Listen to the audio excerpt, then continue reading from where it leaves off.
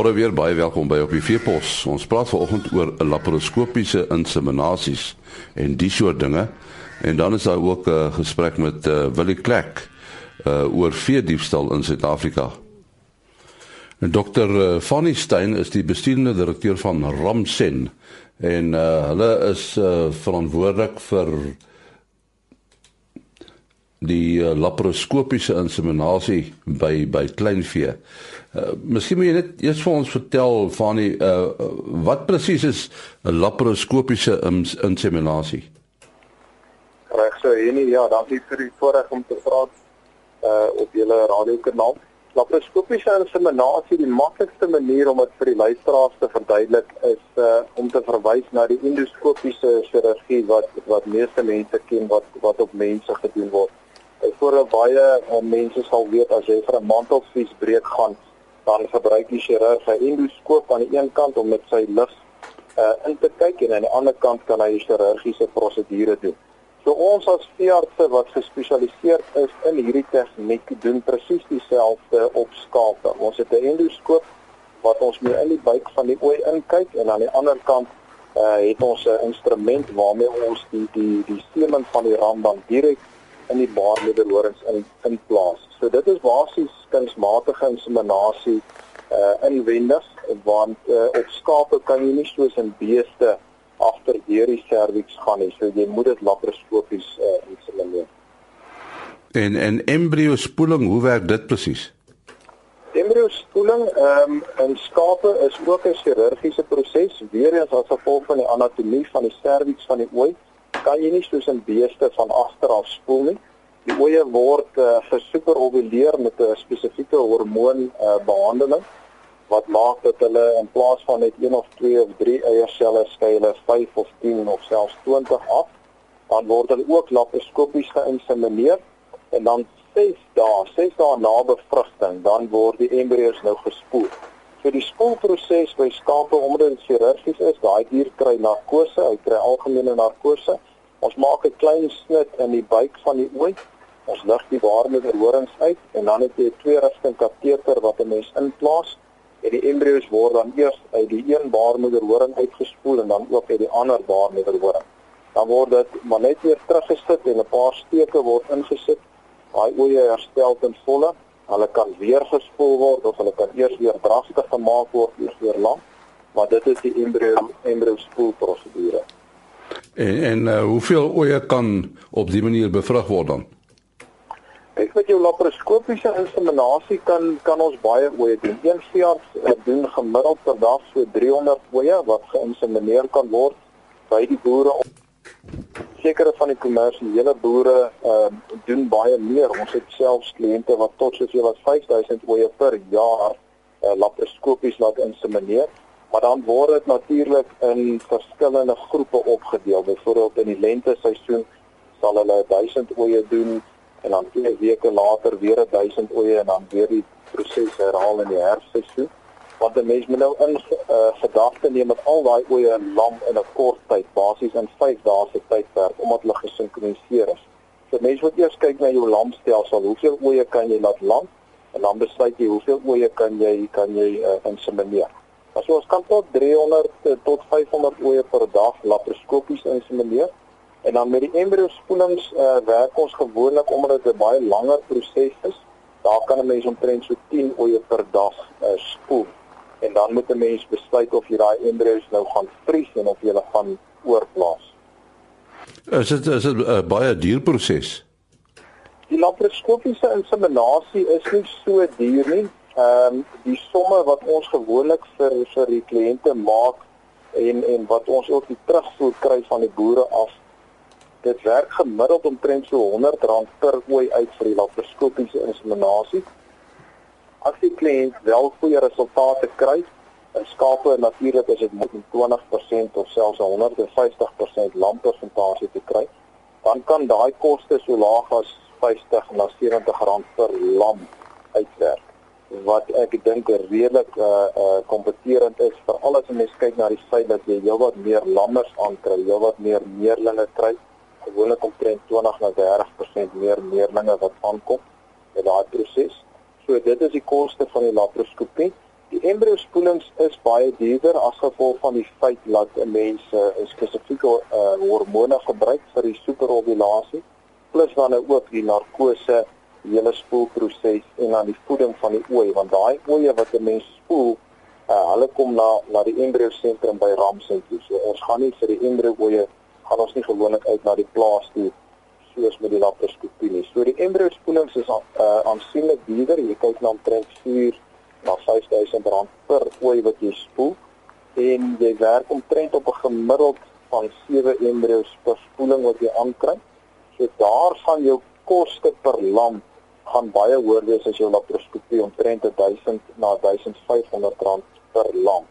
Maar dan moet ek bysê wat baie belangrik is, jy gaan natuurlik glad nie enige ooi spoel nie. Jy gaan slegs jou beste stoetooi spoel. So dit is die ooe wat die kliënt of die boer het gesien. Hierdie ooi teel elke jaar vir hom, dit 'n ram wat vir topsyfers het en wat vir hoë pryse verkoop word. So die boere sal nooit baie ooe spoel nie. Gewoonlik 'n geselekteerde groep van sy top ooe word gespoel. Ja, ons hartlike dank aan Dr. Fanie Stein. Hy is die bestuurende direkteur van Ramsen en hulle is verantwoordelik vir laparoskopiese inseminasies by kleinvee. Willie Klek is die voorsitter van die Nasionale Vee Diefstal Voorkomingsforum en ons gaan met hom gesels oor 'n toename in vee diefstalle. Hoekom is daar 'n toename, Willie? En dit is nogal 'n goeie vraag wat jy vra. Ek dink punt nommer 1 is moet ons besef dat soos wat die mense meer gaan daar ook maar meer gesteel word. Soos wat die beeste meer word en die skape meer word, gaan daar ook maar meer gesteel word. Wat ook op hierdie stadium vir ons kommerwekkend is dat ons nog altyd weet dat vee teen 'n drastiese pas gesteel word. Maar ons het 'n bepaalde probleem dat 75% van ons veediefstalgevalle in Suid-Afrika word nie aangemeld nie. En dit feit dat veediefstal nie aangemeld word nie, maak dit dan ook maar net vir die oortreder soveel makliker om te steel, omdat hy weet hy gaan steel, maar niemand gaan die ding aanmeld nie en hy gaan in elk geval nie gevang word nie. En daarom sal veediefstal nie op hierdie manier, as ons dit nie gaan rapporteer nie, gaan ons hom nie kry dat hy gaan afneem nie. Hoekom meld die ouens dit nie aan nie? Daar is bepaalde redes. Eerstens het die produsente en dan ook ons kommunale boere veral totaal en al hulle vertroue in die strafregstelsel verloor.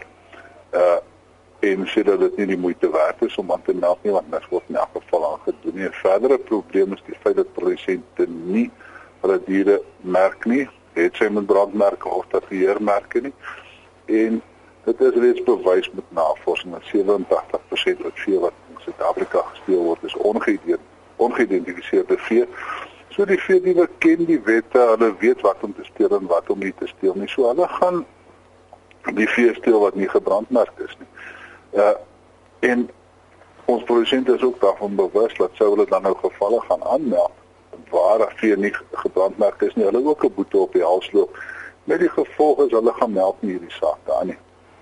Dan in die kommunale gebiede is ons daarvan bewus dat produsente eerder die gevalle aanmeld by hulle kapteins of hoofmanne. En wat ook in ons ander gebiede deesdae gebeur is dat mense eerder die sake by hulle plaaslike buurtwagte of so aanmeld en nie by die SAP nie.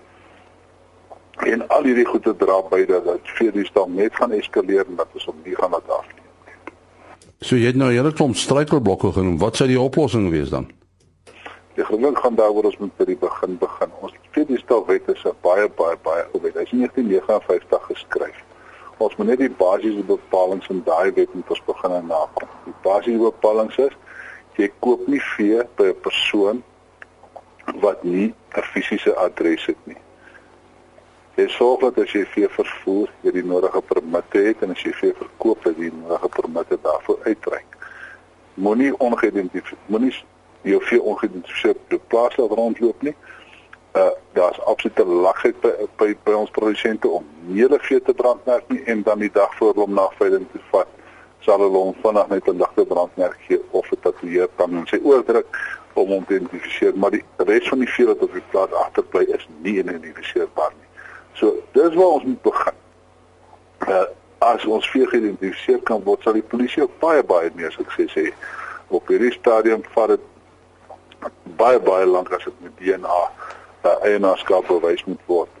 In sekere gevalle tot 2-3 jaar. En as boere dan nou moet na hofsaake toe gaan of getuies moet gaan optree, hulle kom 4-5 maal by die hof en daar gebeur niks in die hof nie, die mense verloor moed en hulle gaan net nie weer terug hof toe en die saak word uitgegooi.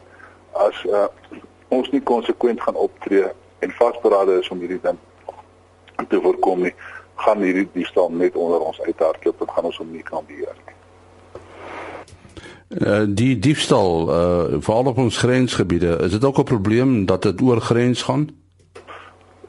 Oorgrens is nog altyd 'n probleem. Ons het 'n probleem met die Botswana grens, ons het 'n probleem met die Lesotho grens. Dit gaan oor. Maar ons grootste probleme is nie rondom ons grense nie. Ons grootste probleme in Suid-Afrika is geleë in gebiede wat nie aan grense juis is nie. Ons hoofprobleme in Suid-Afrika lê van Mthatha om Lesotho tot Gauteng. En dan ook hoe nader ons na ons grootstede toe kom, hoe groter is die probleem, hoe verder ons van ons grootstede af wegbeweeg, hoe kleiner is die probleem.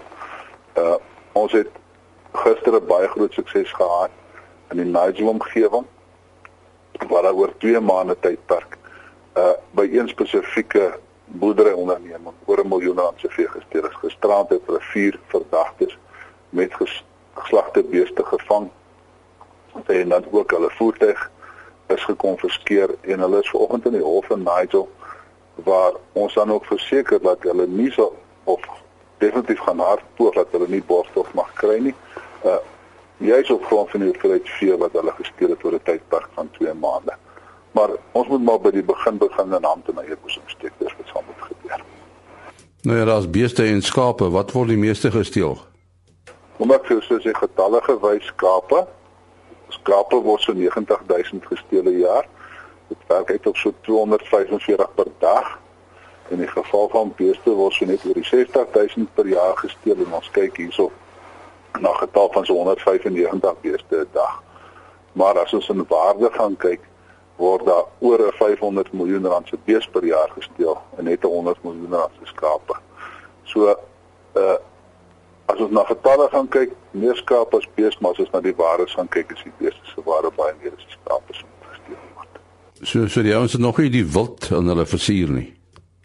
Omdat vir so sê wilddiefstal is 'n probleem, maar die nasionale veediefstalforum fokus net op die 3 hoofspesies, met ander woorde in die rooi vleisbedryf. Ons fokus op die beeste, ons fokus op die skape en ons fokus dan ook op bokke. En ons probeer op hierdie stadium die wildsmanne te begin betrek, want wilddiefstal is besig volgens alle aanduidings om ook te begin uitdruk. So, Suid-Afrika vol uitdagings. Ons sê baie dankie aan Willie Klek. Hy is die voorsitter van die Nasionale Veediefstal Voorkomingsforum. En ook die einde van ons program. Maandagoggend is ons weer op ons pos. Mooi loop.